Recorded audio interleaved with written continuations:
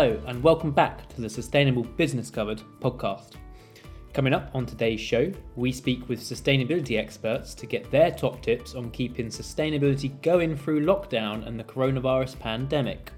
One of the benefits of the last couple of weeks has been a chance to see into the lives of my colleagues, for them to see into my life in a bit of a different way. At least for the last many years that I can remember, there hasn't ever been a period where people globally have been able to actually see and feel what a different environment might be like. And so now that people have experienced that, I think that will help us. Sustainability needs to play its part in the response and recovery from COVID. And I think there's an enormous point for sustainability to have a big seat at the table in recovery discussions. Yes, so hello and welcome back. Hopefully those sound bites already have you chomping at the bit for some thought leadership on driving sustainable business practices throughout this unprecedented period of lockdown. It's been just under a month since the UK officially went into lockdown, and many workers across the country have found themselves furloughed, working from home, or unfortunately without their old jobs. Of course, there are also those working on the front line to keep our nation healthy, and they certainly deserve all the praise right now. But that's not to say that social distancing hasn't thrown up a few challenges for those working at home. You see, us humans, we're creatures of comfort, and change tends to throw us out of sync a little bit, especially when that change leads to offices over the country closing for an indefinite period of time. Much like many, I have finally gotten used to working remotely to the point where this episode isn't being brought to you from the usual Edie studio that we say in inverted commas, but rather from my 2-bedroom flat in East Sussex, and I suppose 2-bedroom could be in inverted commas as well.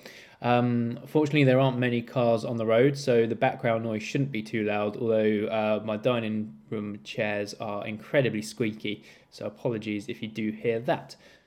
But yeah, I've kind of accustomed to the working from home style, and in fact, journalists are pretty well set up to be able to do just that. But even as workers across the country do get accustomed to this new ways of working, it will probably still have come to a blow to hear last night's news that the lockdown has understandably been extended for another 3 weeks, and will probably be extended again after that. And while some sustainability professionals I've been speaking to over the last few weeks have been furloughed for the next 2 months, for many, the show must go on. And that's where the inspiration for this podcast episode, and indeed our new Susty Talks video series, comes from. Over the coming months, we're interviewing a host of sustainability leaders on how they're working through lockdown, whether the coronavirus has halted any announcements they're working on, and what the key areas of focus is for them during both this disrupted period and beyond. The series officially launched this week to much fanfare amongst our audience, I should say, and we've therefore decided to bundle up a few of the chats for you into a special podcast episode. But we'll be kicking off this podcast with an exclusive, actually, as the video isn't online yet, so you'll be hearing it here first. On Friday morning, so this morning, Edie's content director Luke Nichols sat down for a virtual catch-up with Landsec's Corporate Affairs and Sustainability Director Caroline Hill and BT's Director of Reporting and Insight Richard Marsh to reflect on how their teams have responded to the pandemic and new ways of working. Following that and a short break, we'll then be going straight into a couple of chats from earlier in the week that are available to watch on YouTube if you do prefer video formats and via the ED website. So we'll be going straight into my chat with General Motors Chief Sustainability Officer Dane Parker, who dialed in from the US on Tuesday to discuss how life has been across the pond and whether consumers are going to be ready to reevaluate their relationship with cars and electric vehicles once we get back to some sense of operational normality. And then to finish, we're actually going right back to the very start of this week and to the first episode of this new series. Luke is on hand again, this time sitting down with Interface's Regional Sustainability Manager John Koo, who's a good friend of Edie and regular on this podcast, in fact, to discuss the similarities between the outbreak and efforts to fight climate change and single-use plastics. So that's a lot to get through in this episode. So without further delay, let's hand over to Luke, Caroline and Richard and then carry on with those other two chats. Hello. Hello and good morning, good afternoon or good evening, depending on where you're watching or listening to this. And I say watching or listening because we are broadcasting both visually on the ed.net website and audibly through ED's Sustainable Business Covered podcast. So whatever time of day it is and however you're tuning in, welcome along to this episode 5 of Susty Talk. So this is ED's series of conversations with the inspirational leaders who are continuing to drive sustainability and climate action through this period of lockdown here in the UK, which of course has just been extended for another 3 weeks. But the good news is that we're bringing you a very special bumper episode of Susty Talk today because I'm joined, as you can see, by not one, but 2 revered sustainability leaders. So I'll introduce them in the order I can see them on my screen, although that may come out differently in the visual recording and it won't apply at all, I suppose, to our podcast listeners. But on the left of my screen, we've got Richard Marsh, who is the Reporting and Insight Director at the telecoms giant BT. And on the right of my screen, we've got Caroline Hill, who's the Corporate Affairs and Sustainability Director at the commercial property development company Landsec. Morning to you both. Thank you for joining me. I've had the pleasure of meeting you both individually. Have you met each other before? I know we discussed this briefly beforehand. Have you met in person? Yeah, we were just mulling that over, and I think it's one of the good things actually about the video conferencing we're doing at the moment, where you actually get to see people. But we think so. We think we may have met about a year ago at an event. We couldn't swear on it, but yeah, I think we have done before. I think our paths have crossed at some ED events. Yeah. Good. Well, that's what ED's all about, I suppose, is connecting you and keeping that conversation going. So I know that Richard, you mentioned just before the call, you may have to duck out in 10 or 15 minutes or so. So just letting everyone know that in advance. But Caroline, we've got you for a 15 or 20 minute period, which is good. So let's start just quickly by building up a picture of what life in lockdown is like for both of you at the moment. Richard, starting with you, talk us through how you and your team are working through this period. Yeah, so it's been quite strange in many ways. I think sort of adapting to just being at home, not being tightly packed into a train on the way into work. I think brings definitely a benefit. But on a personal level, it's challenging because we're just going through all our year-end reporting at the moment, and for the first time we're doing all of that virtually. We're doing all the assurance and everything as well, and on the other hand, I'm balancing that with potentially at any one point in time when I'm in a meeting getting invaded by my 2 young children as well. So it's brought a lot of challenges, and I think out in the team as well, some people have found it easier to adapt. There's a couple of people within the team who work at home and are quite used to that, where other people, including myself, are now at home all of the time. So it's brought a few challenges, and it's meant as a team we need to stay really close. We need to check in really to see how people are feeling and to make sure the support is there, and particularly as we think about like the audit bit that I mentioned before, where ordinarily we'd all be crammed in a room looking at bits of evidence, and there's obviously a lot of pressure to that with getting everything right for year end. So it's just really stay very close. But yeah, I think they'd be my main reflections. Caroline, similar life in lockdown for you? Yeah, very similar. Equal risk of children could appear at any point, hopefully not for the next 10 minutes.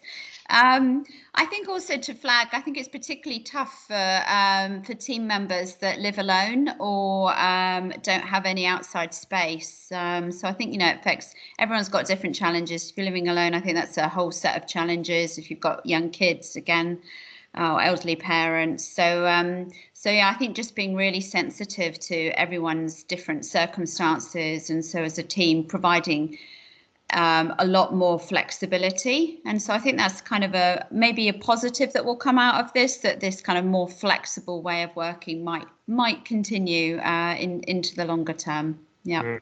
Okay. So part of the reason for me connecting us all together, because it was a method to the madness, was that you both hold relatively senior director sort of level positions within the businesses you work for. So I wanted to get a brief insight into how, if at all, you're sort of still communicating sustainability at that top level, so with those kind of board level people.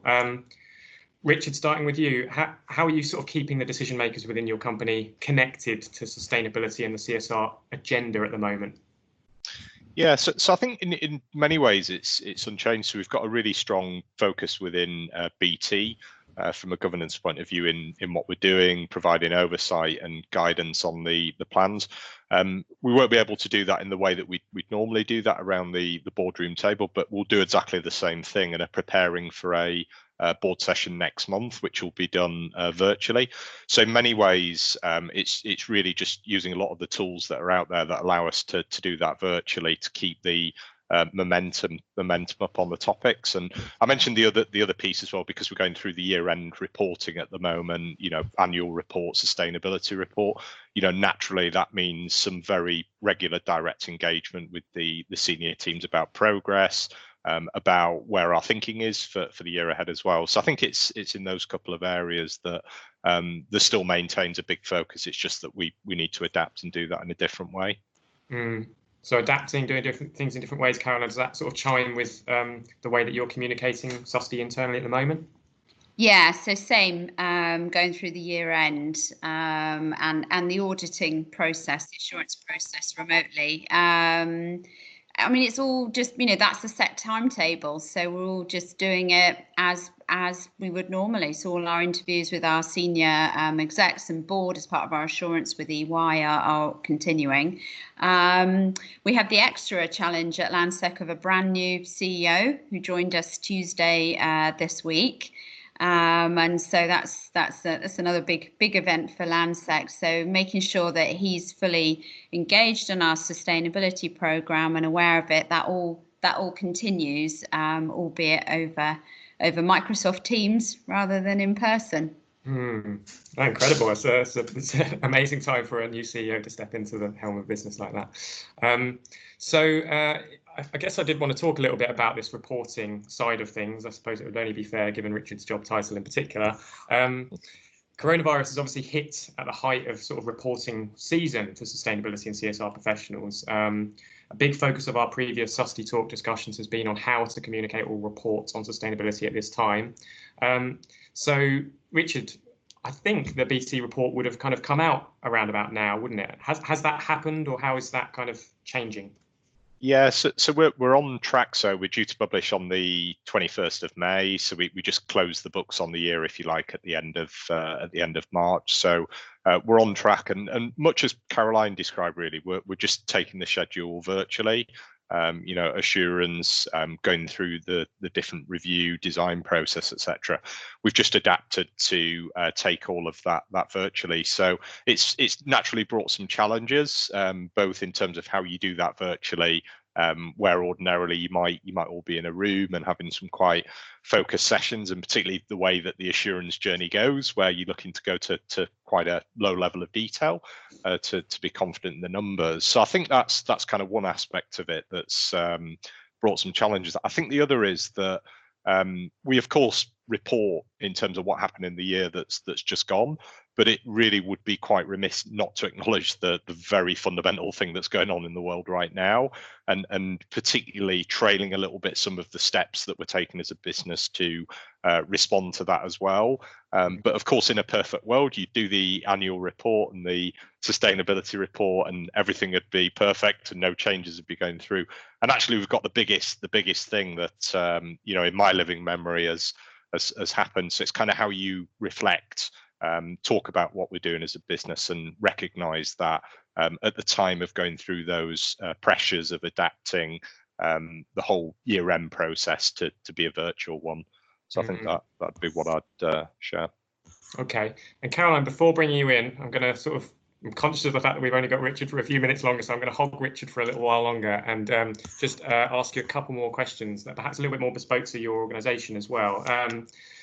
Obviously, one of the biggest social developments that's come of this issue is in this kind of stay-at-home economy we're in at the moment, the use of digital technology to remain connected. I can see you've got your own digital tech there. I won't ask what broadband provider you're using, but I think this is obviously good news in terms of from BT perspective, from the products and services you provide. But I think one of the fallouts of this may be that emissions at a consumer end, at least, will increase as broadband phone lines are used additionally, which makes me just wonder about those targets you've got to help reduce consumer emissions. So, long question, but in a sort of two parts. one, do you envisage that Scope 3 emissions kind of going up in this section of the year in particular? And two, is there anything you're planning or doing to try and mitigate that?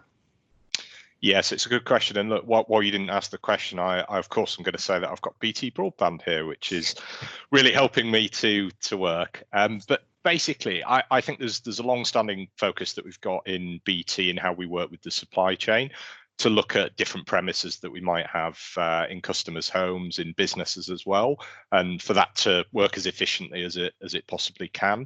And so that's been a long-standing focus for it, which means in the current environment of lots of people working at home at the moment, we're hopefully getting the benefit of that while much more capacity is going through the the home end of the network. There's also a substitutional aspect too, right? Because while on the one hand you might say I'm at home more, I'm working at home more, consuming more power locally, but conversely I'm not doing lots of traveling. I'm not generating energy use, for example, in the office environment as well. So I think, of course, there'll be some movements through the scopes overall, but I think we're well positioned on the back of that. And I think as well our carbon abatement goal that we've got, which looks at customers' use of our products and the abatement that can deliver versus the operational footprint of BT, allows us to keep a close check on that as well. Okay. Thank you. Last question for you then, Richard, before I know you need to duck off. I typically end our Susty Talk chats with a sort of generic question about kind of any advice or thoughts you might have for fellow Susty professionals who are working from home, perhaps getting a bit frustrated by the lack of connectivity, or maybe even on furlough and trying to keep themselves connected and sane. Do you have any working from home tips or recommendations? Yeah, I think maybe a couple of thoughts. So I think staying really close to the network, I think is very important. And I recently, through the ED mentoring program, I've started to build really good relationship up with someone I've not spoken to before.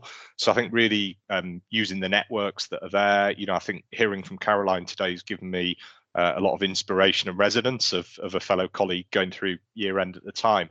And I also think there's an opportunity here to think about the skills that we develop through this time. If it has created the unfortunate situation that people have been furloughed, it does create an opportunity potentially to look at building new skills up in that time. And we, through our Skills for Tomorrow program, have got a lot of quite useful free resources that potentially can help people do that. And there's some really good things out there. So I think it's maybe in what's a hugely challenging time, trying to take the best that you can from a skills and a networks perspective. Okay, thank you so much, Richard. I'll let you duck out and jump into your other meeting. Thanks again for joining us at quite short notice. And yeah, best of luck with everything over the next few weeks. That's great. Thank you both. Cheers. Thanks. Bye. Bye. Great. Okay, so hopefully this has all worked when it comes out to the recording, and from a podcast perspective, it all seems seamless. But Caroline, back to you. So I guess I asked Richard firstly there about kind of reporting and what the implications were on reporting there at BT. Was there some synergies there with how it's impacting your Susty reporting? Yes, so our annual report would normally come out around mid-June, and very similar experience to Rich. So at the moment we're still crunching through the year-end numbers. We've got end of March year-end, and all is progressing as normal currently. I mean, one trend we're seeing is all of the benchmarks, so things like CDP or Dow Jones Sustainability Initiative, they're all pushing back their timelines, which does ease the pressure a bit on the team that we've got a bit longer for those. So that's very welcome. Okay, that's interesting. And I just wanted to talk about the way that, I just dig a little bit deeper into the way that Susty should be communicated through this crisis, particularly kind of, I guess, internally in terms of getting buy-in on things. The reason I'm going to ask this is because in one of our earlier Susty Talk conversations, I spoke with Kia Group's head of sustainability, Joe Gilroy, who talked about the need for sustainability professionals to effectively change the way they're communicating sustainability and really sort of scrupulously focus on the commercial benefits of it. I suppose the context being that the economy is going to face this quite significant downturn, and talking in sort of pounds and pence is going to be the only way to get that sort of buy-in. Do you agree with that? I think each business is different and faces different challenges. I mean, I would say that actually, I think there's a huge opportunity for sustainability professionals from this, which is that awareness, particularly on air pollution, has massively increased in the last month. People really commenting, and you see this in the media, the amount of commentary on how suddenly London's air is so much fresher, and all our cities are so much nicer outside. And so I think always sustainability needs to be put in a commercial context to be successful. But actually, I think some of this is going to raise consumer awareness even further than it was already. And that will be of great benefit for sustainability professionals in terms of the reasons why sustainable business is so important. I think the other side of it is economic justice. So I think out of this awful situation that we are all in, there is a big focus, certainly, on making sure that that everybody is supported and that no one is left behind in the recovery from this crisis. And so, community programs, certainly at Landsec, our community programs have really ramped up in the last month to ensure, for example, all the homeless charities that we're working with, that they've got that immediate support they need right now to keep doing their work. I mean, it's always been important, but now it's more important than ever. So I think trying to see how sustainability needs to play its part in the response and recovery from COVID. And I think there's an enormous point for sustainability to have a big seat at the table in recovery discussions. So I think positioning that in pounds and pence where that's appropriate, certainly in terms of things like energy reduction, but also looking more broadly than that at responsible business and about the need more than ever to be a good corporate citizen coming out of this. Yes, yeah. And speaking about coming out of it and what that starts to look like, it's obviously very difficult to predict what things will be like. But we have seen examples like for example, in China, where they've started to unlock the economy. Are you having discussions about that internally in terms of, for example, what things like footfall will look like in your stores and shops, and what that will mean for sustainability there at Landsec going forward? Yeah, so Landsec's portfolio is a mixture of offices, and we also have some retail, so shopping centres, retail parks. And for our offices, they are largely unoccupied right now as everybody's working from home. They are open on a kind of a basis for those that need emergency access to them, but obviously footfall is dramatically lower. On the retail side, most of our centres do have essential services like supermarkets or banks or pharmacies. So I think we only have 4 sites that are fully shut down, and the rest are partially open for those essential services. And our operations team are spending a huge amount of time looking at the practicalities of how, when restrictions are lifted, how we make sure those centres are able to reopen as soon as possible, and how, if then restrictions came back in, how we would then close them down again. As a business, even before COVID, the retail sector was facing huge challenges and enormous changes in how people are shopping. And so I think one of the results of COVID is that those changes are likely to accelerate. We did a thought piece actually before COVID, which was all about reimagining and repurposing retail space. So many believe that the UK potentially has an oversupply of bricks and mortar retail space. So how can that space be repurposed and used for other purposes, whether they're community, residential, whole variety of different things? And so that's something that we were looking at very closely as a business, and I think will be accelerated from this situation. Okay, interesting. And speaking more generally about sustainability and environmental management across the UK, do you think there might be a change in sort of skills required of sustainability professionals to keep sustainability high on the agenda in the months and years to come? I mean, we talked just now about having that business acumen, talking in pounds and pence potentially, but are there other leadership qualities that you think will prove essential coming out of this? I think it will accelerate things that were already really needing to happen. So that kind of commercial business acumen, the ability to influence others, because sustainability, the scale of change that we all need to achieve to tackle climate change cannot be done just by a sustainability team in a company. It needs to be absolutely everybody's responsibility. So that being able to influence at all levels, whether that's at board or right through an organisation, is absolutely key. Okay. conscious of the time, I've got a couple of minutes left, so I'll squeeze in a couple of last questions. The first was just beyond coronavirus, whenever that is, or at least when lockdown begins to ease. What are your sort of top priorities and hopes for the remainder of 2020 from a sustainability perspective? What would, I guess, a successful year still look like for you? So we launched earlier this year our new net zero carbon strategy. So we have ambitions to be a net zero carbon business by 2030. And a key part of that strategy for us is our new development, so our new sites and how they're constructed and the design of those buildings. So I think for me that's a really big focus that we're continuing to really push on and make good progress on. So that's a very high priority. The other one is social value, and so really showing how, as a business, we're creating social value in the communities where we have assets and where we have development. So I'd flag those two as ones where there's a lot of work going on. I'd say one we talked about how sustainability teams can manage this period of maybe being at home or maybe even being on furlough. And one of the things that my team are doing that I've been really impressed by is looking at those projects. Everyone's got those things on their to-do list that you're always normally sort of too busy in the day-to-day to do. So some of the team are really taking this time to look at things like, for example, a well-being brief for design. So how can we design wellness into our schemes? So this is a big focus for us, but actually we're taking this time to really codify that and get that down on paper, which is something that we don't always have the luxury of time to do. So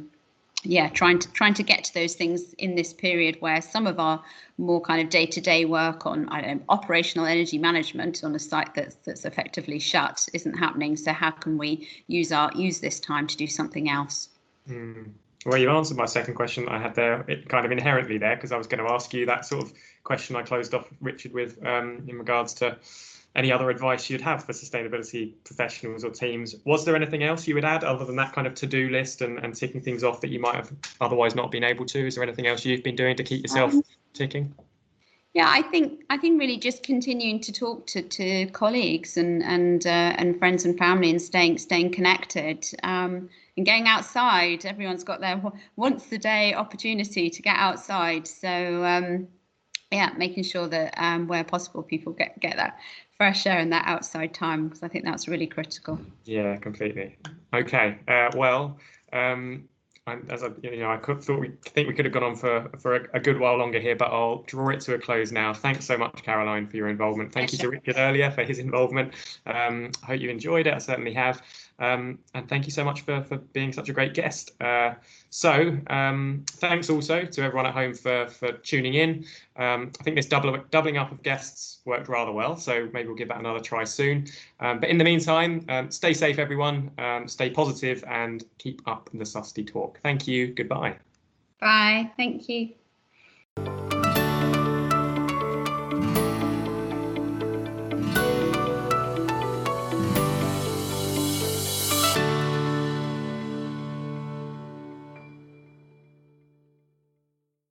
I'm Edie's content editor, Matt Mace. It is Tuesday, the 14th of April.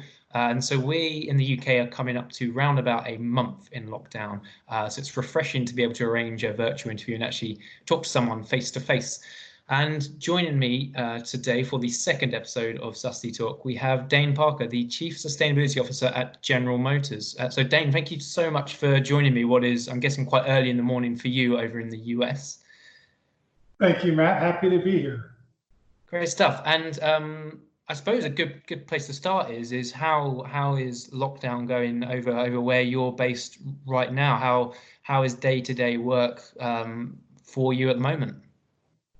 Well, I think we're on week 3 of lockdown here, and I was thinking about the things that I've learned in this, and it's been a difficult time in some ways, but actually a great time of learning and growth as we've had to be a little more creative with how we get work done and the way that we can care for our team members and reach out and make sure we stay connected has had to change a fair bit during this time period.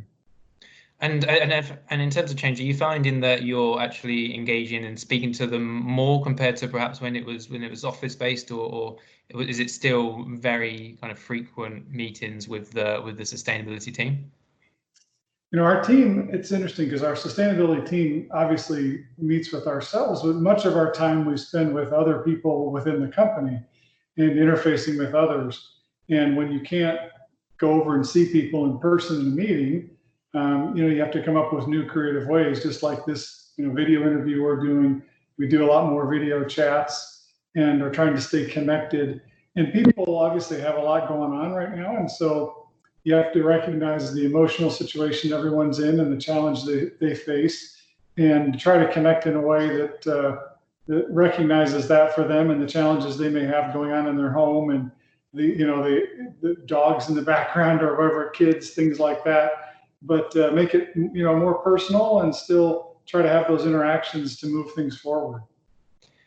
And in terms of just, I suppose, the general disruption that the coronavirus is causing, I mean, we've seen through a survey of our audience that many are having to kind of postpone or just put on hold some aspects of comms or even new announcements around the strategy. Have you found that it's slowed down what GM would otherwise be working on sustainability, or is it kind of all steam ahead, albeit very virtually? That's a great question. I think what you might see externally is a slowdown because there really isn't any place in the news, unfortunately, for much else other than this COVID-19 crisis. And so in terms of things we'd like to share externally, we do have some great stories, things that we're accomplishing and ready to announce that we're intentionally waiting to announce until we can find a place that we think people will have time to hear them. But at the same time, internally, we're as engaged as we've ever been, and are kind of like, I guess, a duck. We're above the water. It might look fairly calm and still, but we're paddling hard under the water so that we don't lose ground and we don't lose progress during this time.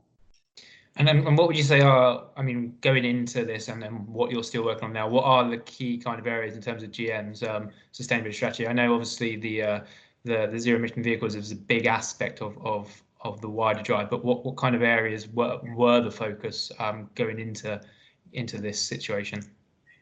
Well, you actually got the main one, which is our products. And so zero emissions vehicles and then the related supply chains around that, including energy supply and renewable energy, were big going into this, and they'll be big coming out of it for us. So the work that we have to do internally to get ready for the high volume battery electric vehicles that we'll be launching continues. And for us, this won't be too much of a disruption for that. In fact, as we look at, as a company, we've made some great efforts to not disrupt the progress we're making internally on electric vehicles. So that will continue. The progress we're making with supply chain and with circular economy principles in our supply chain also continues.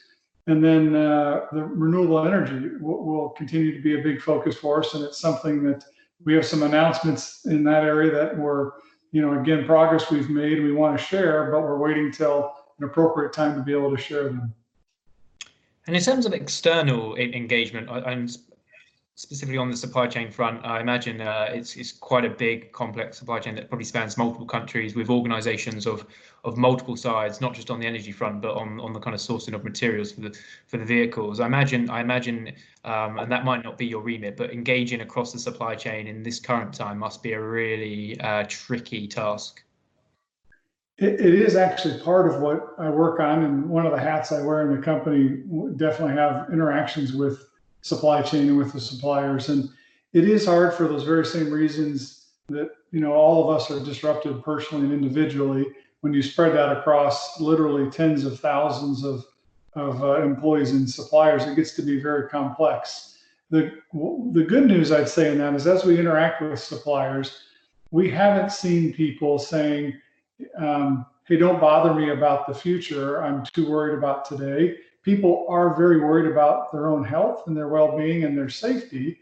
And so we're going to great lengths to help make sure that when we can come back to work collectively, and that includes our supply chain, we do that in a way that consistently and safely allows employees to work wherever they are. And I think once we've taken care of people's concerns around their safety, they're going to be equally engaged in how can we make the future better and what can we do. In fact, I have a meeting tomorrow morning with over 300 of our suppliers to talk about CDP and the things we're asking them to do from a disclosure perspective on that. And so far, the replies we've had of people who are confirmed attending is higher than we actually would have expected. That's great to hear. I think one of the weirder aspects of this has been how virtually more people are just able to liaise and discuss literally at the kind of more of a drop of a hat. It probably helps that people maybe have a bit more flexibility in their schedules because of the working scenario. And then you mentioned kind of still kind of developing the response to COVID-19. Is there anything GM in particular is doing in the current situation? Any kind of collaborations that you are forming to help, I suppose, more kind of on the ground stuff that's happening out in the US? Or yeah, well, we've as a company, we're actually involved now in the making of ventilators and masks. And that's something that one of the great things that's come out of this is, I think, creativity. And, as I think about it, as it relates to climate overall, a lot of times we look at problems like the climate, and sometimes I think we struggle to find creative solutions in time periods that are reasonable. And there's nothing like a crisis to show what people are capable of. And so, in our particular case as a company, in just a few weeks, we've become a manufacturer of ventilators, and working with a very small manufacturer in the U.S. who was producing about 200 a month. We're going to go to producing in the thousands, and we're doing the same thing with masks. We're producing masks in the thousands now per day, and it's pretty exciting to see people rally around that and to want to do that. And it actually, I think, demonstrates what's potential and what we have the capability to do to solve other problems when we think about the climate going forward.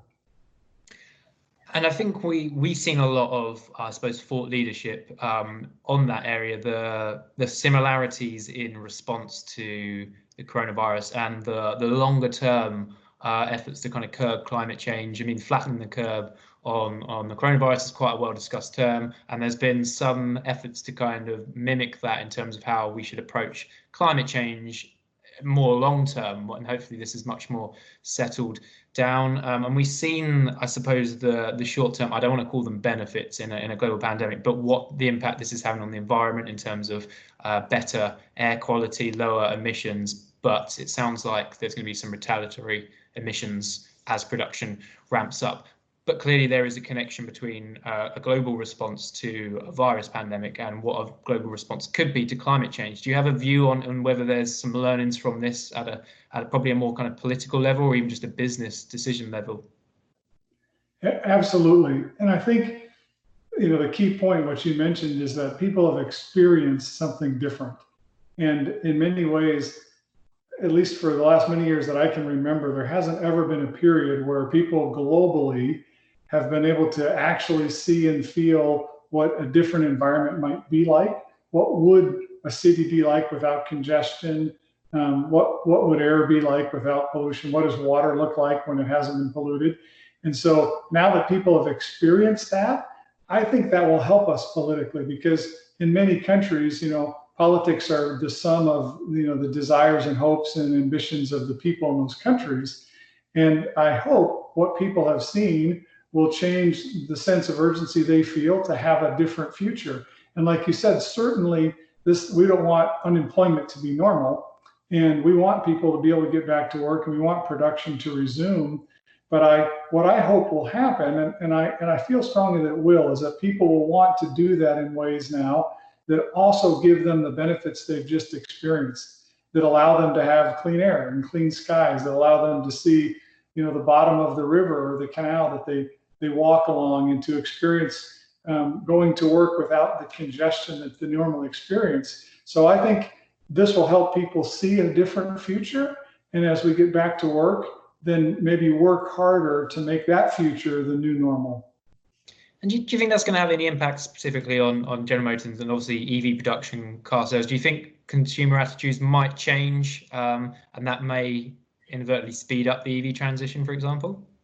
I believe it will. There are some, and I've read a few things where people are concerned that then in some ways when some of the crisis passes, people will return to the buying behaviors of old, and that low fuel prices and low oil prices will spur on the growth, let's say, of internal combustion engines. I actually believe that this will help people want to drive electric vehicles in the future. That they now that they can see, and especially in countries that have major air pollution challenges, that people will see what a clear sky is, and they will see that their behavior impacts that directly.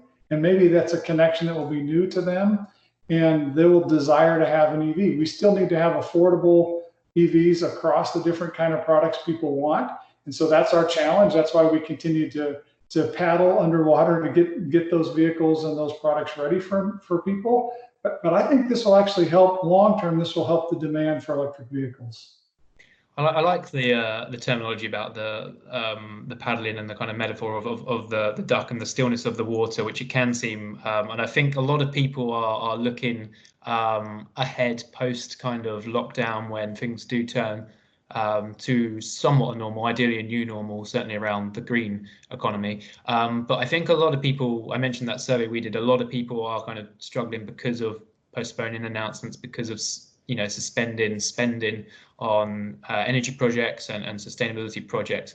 And I think a lot of people are still trying to get to grips with what is day-to-day life now in terms of being a sustainability professional. I mean, what advice would you give in terms of just them being able to kind of really get on with their day-to-day working and perhaps even just take a step away from this wider fear that certainly this pandemic can bring? Yeah, there's two things that I try to do personally that I found helpful. One is to take the long view, and sustainability is about the long view. It's about creating a future that we can all thrive. And as a company, I think we're fortunate in that whether it's energy supply or our products, we have to take the long view. You can't get a green grid tomorrow, and we can't release 20 different EVs in a week and a half. So this for us, although a month or 2 months or even 3 months might feel very difficult for individuals, if you can step back and say, well, let me look 2 years in the future or 3 years or 5 years, it helps give you the energy today to keep doing the things today that are going to benefit 2 years and 3 years and 5 years down the road. And the other thing that I'm doing that I found very helpful, and I think our team is doing, is using this time to learn. Because there's things I've wanted to read and study, and there's data that I'd like to have a chance to ponder more carefully. And this can give us a time to actually have some time to sit back and learn and read and study and see what's out there that's not news, that's not negative, that's not fearful and frightful, but actually that you can come out of this better prepared to lead forward and with a clearer vision of what the future can be.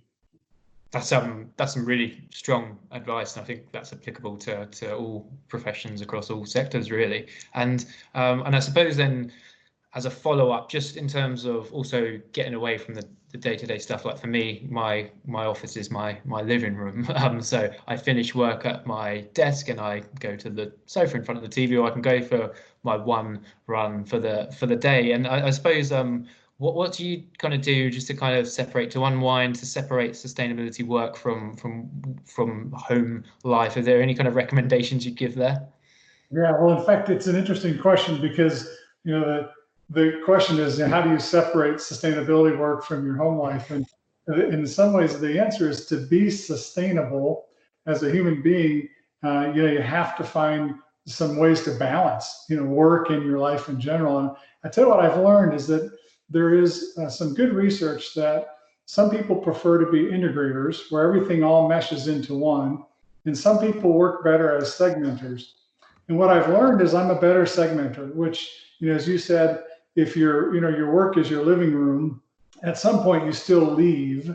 And when you leave work there so that you go have some food in a different room, or if you go for a walk, In my case, I'm able to work in a separate room, so I eat in a different place. And what I try to do is I at least try to segment my day so that when I'm not in that space, I try not to be working, so that it doesn't follow me 24 hours a day, 7 days a week, that I can actually take a walk, have some food, or if I'm going to call a friend, as silly as this is, I'll call them from a different place than where I do my work. And that's helped me personally. Okay, no, that's great advice as well, Dane. And just to finish on then, rather than just kind of getting stuck down on coronavirus, as 2020 hopefully resembles some sense of normality, kind of probably looking ahead more towards kind of late summer, autumn here, what's kind of on the agenda for you at GM? What are the kind of the areas of focus going to be? We're going to continue working with our suppliers, and so we'll continue to have interactions with our supply base around their goals and their reporting and material content for our vehicles. We're pretty excited about some of the things our suppliers are doing to have low carbon supply chains and to have circular economy supply chains. So that will continue. And then as we engage our employees, one of the things that I'm excited about is the opportunities that we have internally. We do workshops and seminars and things to get our employees excited about the contributions they can make personally and the difference they can make. And so that'll be a big focus when we're able to gather together in groups again, some of the brainstorming and the thought leadership that we get as we get together with our team members. Well, hopefully that's a lot sooner rather than later. Although the trajectories and trends seem to change day by day. But Dane, I did kind of I've been asked to kind of keep these chats down to around 15 minutes, which I believe we're just about on. So I'm going to have to stop us there. But thank you so much for being a great guest on what is a relatively new series for us. I know just how manic things are for everyone at the moment, and the fact that you've kind of dialed in early morning means you've probably got a lot on your plate just for today. So I do appreciate you stepping up and showing in for this.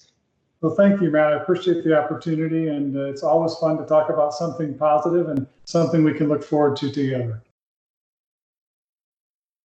We could think of no one better to help us kick off the series than Mr. John Koo, who is the Regional Sustainability Manager at the global carpet tile manufacturer Interface. And John is joining us, of course, from his own home. It's not 4:12 in the morning. Don't be alarmed. I guess that's a 24-hour clock behind him. Whereabouts in the country are you connecting from, John? Joining you from southeast London. Well, it looks very, very sunny outside. Yes, yeah, no, it's very sunny. Yeah, we're also in the southeast. Well, talk us through then what lockdown life is like for you and the rest of the team there at Interface. How are you kind of keeping sustainability going and keeping sane? Yeah, for us, as a first point from the Interface family, we hope you're staying safe and staying well too in what is a tricky and difficult time. For us, I mean, I work at home quite a lot already, but this is kind of taking it to the max. It's funny, someone said to me, what's your advice? You work at home a lot. What would you say you should do? And my usual advice is make sure you get out and see people and catch up with your local community. Not so good for the keeping social distance and the isolation life. So can't really run that one as an idea. But it's lockdown life is okay. I think it's, for us as a company, business continuity, keeping going, working out what we can do to move forward, and also trying to find our way in what is tricky and uncertain times, because I look to 5 o'clock every day to find out what's happening again in the UK, and I can't really predict how things are going to be on Saturday or Monday, let alone 2 weeks or 2 months. So we're all in the same boat, I guess. So how many are in your sort of direct team that you would ordinarily communicate with day to day, and are you still communicating with them, I guess, via things like this?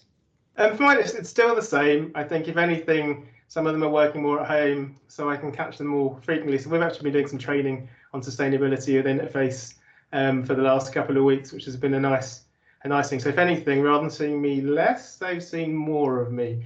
But I'll let them write the reviews on that. Yeah, okay. The training, how is that being delivered then? Via software like this, or?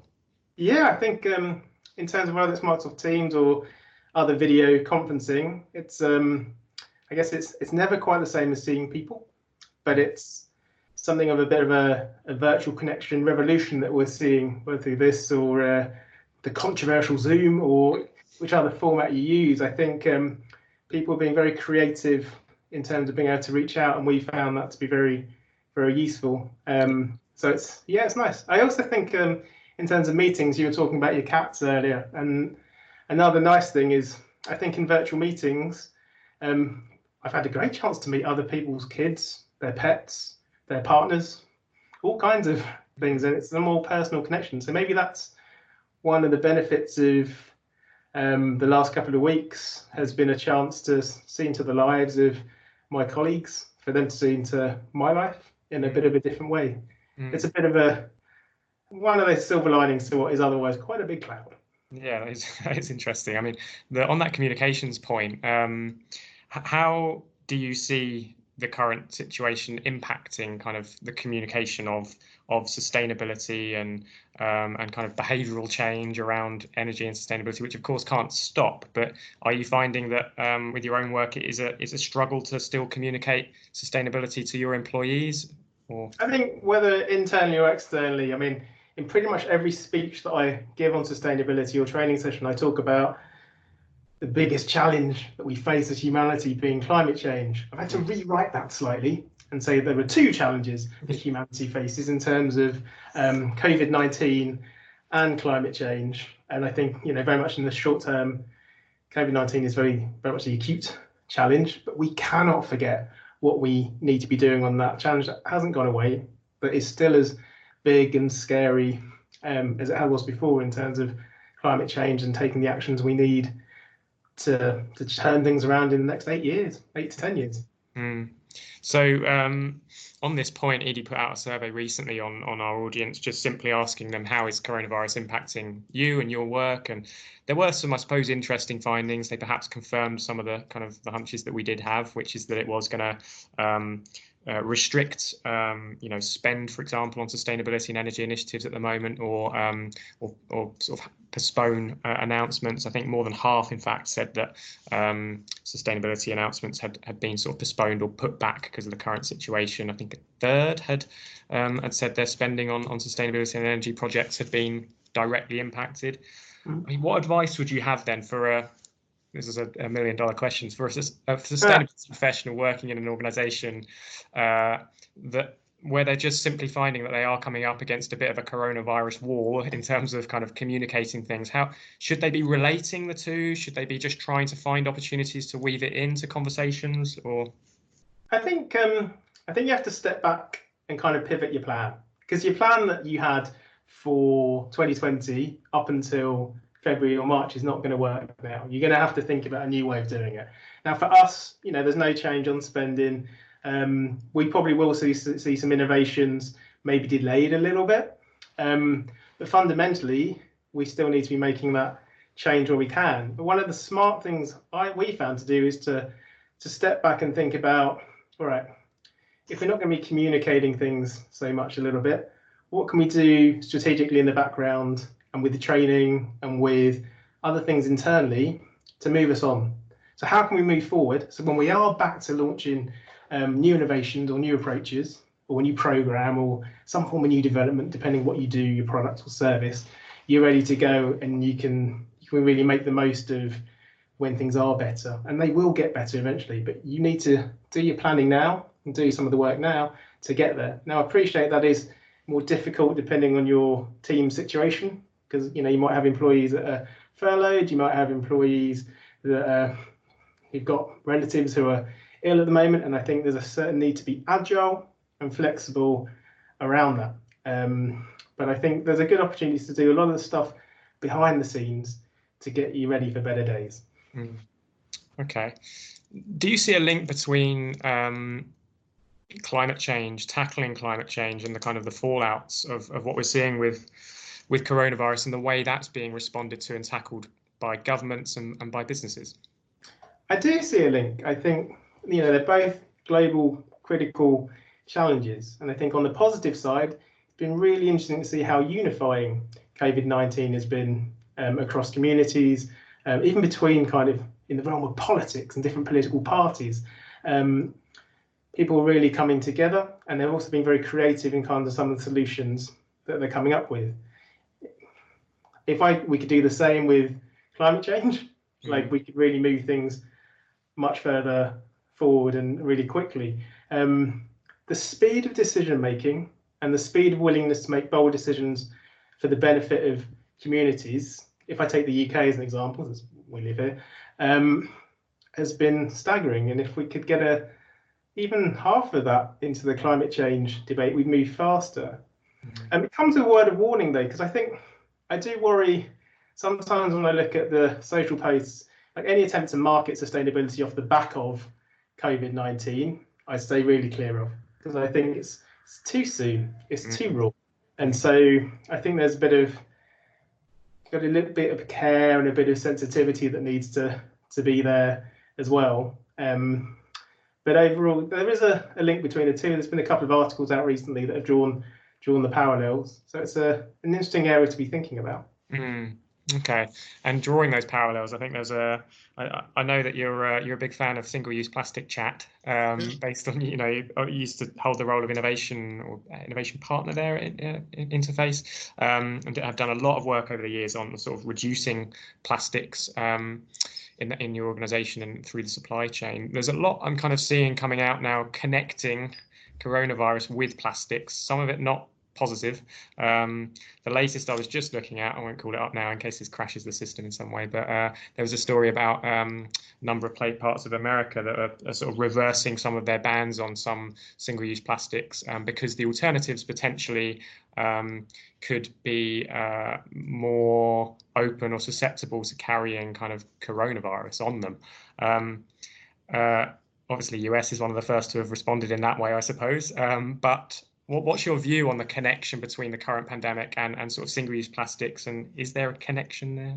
I mean, there is a connection if we see. Another thing that I saw on social media and through anecdotes and friends was whether you were on an aeroplane or a train recently, or in a local coffee shop, if you wanted to use your own reusable cup in recent weeks, you're not able to because it's a coronavirus risk. And I think, safety is absolutely crucial, and we're in a bit of an unusual circumstance. So I can completely understand why those businesses took that decision in the short term, but this shouldn't be a reason to go back on a lot of hard work that's been made in recent years when it comes to single-use plastic and looking at all alternatives. There are smart ways around it where we could sanitize reusable cups, and we could think of other solutions.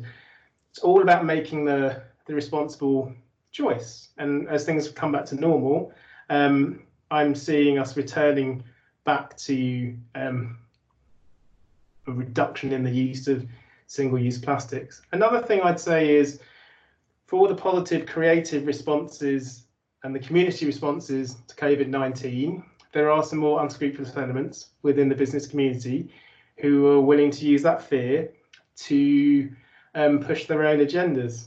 I think for all that community stuff, sometimes there's some kind of selfish thinking and corporate selfish thinking. And if I look at what's happening in the US and kind of who is choosing to lobby and fight back against coronavirus, who is using coronavirus as I was just saying before, or using to market and use the fear to their advantage, I think if you look, you look in the light of day and you look at the facts and you look at the other options that are available, it's a bit of a selfish choice by those people, and it's a very self-interested choice. And I don't think it's very veiled either. I think it's pretty clear to see.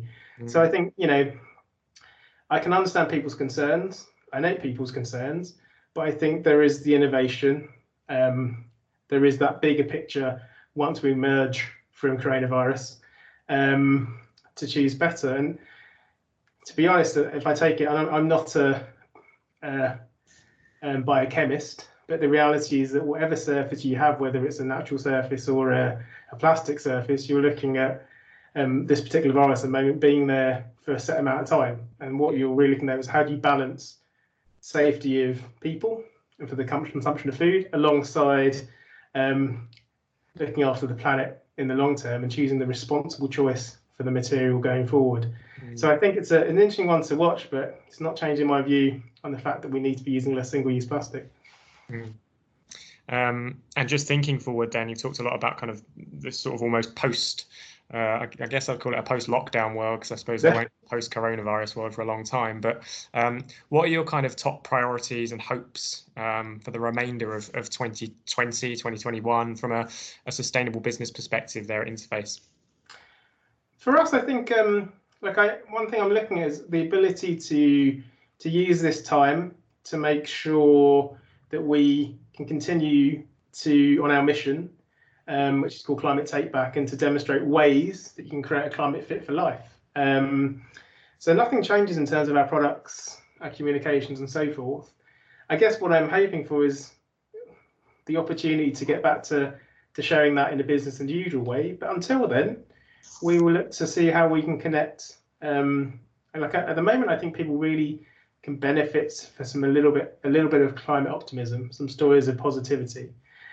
And I think some of the great innovations that are out there by lots of different kind of companies can help that. So if you time it right and you're giving people that little dose of inspiration, or you're sharing the lessons you've learned, I think that can be very helpful.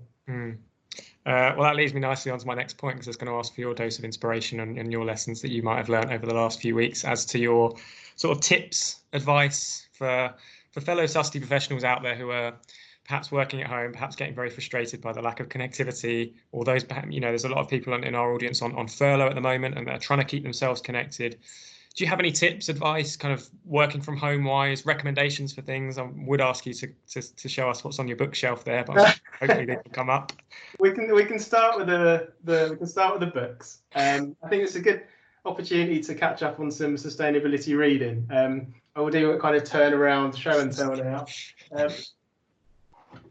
One of the newest ones out is Cristina Figueres, who was a key driver in the Paris Change talks alongside Tom Rivett-Carnac, who has produced the Future We Choose. And it's a great kind of look at, in a positive way, the situation we find ourselves in now in terms of climate, but where we need to be. I mean, it's very much timed for COP26, which will now take place in 2021. But it also highlights the fact that we can make a difference. We're at a decision-making point. On a similar line to this, I don't have it here, but John Elkington has recently released a book called Green Swans, which again is thinking about a different kind of shift. So this is a good time to think about kind of a bit of sustainability reading. I also recommend the audio books, because it's always nice to hear the guys telling you the stuff and hearing their voice. Maybe that's a personal thing, but that's also another bit of advice. So that's another one to look at there.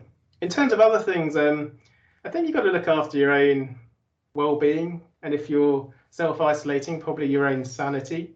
So maybe trying a few new things within the sustainability world. There's a few people doing some great stuff. You can check out Mark Shaler, who's a great sustainability professional for many, many years, is teaching Qigong, I think 8 a.m. every morning. So you can give that a whirl, bit of wellness and mind being.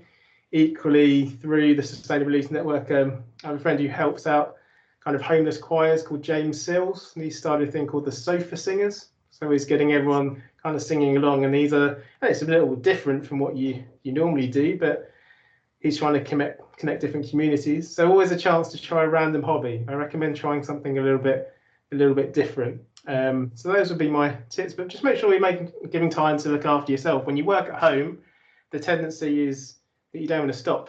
You end up working longer. You end up kind of overbalancing a little bit, and kind of in terms of trying to make sure you've done enough. And you just got to be wary of that. You've got to make sure there's enough time for you to stop. These are stressful times as well. Everyone's anxious, and people need to find a way to release that and find that balance. Well, I knew you'd have a good answer to that, so thank you. Those are some really good recommendations there. And at risk of keeping us past our usual working hours, I did promise I'll keep these chats to kind of 15-20 minutes, so I think I'll bring us to a stop there. But thank you so much for being our first guest on this new series, John. I know how manic things still are for everyone at the moment, so I appreciate you stepping up at the short notice.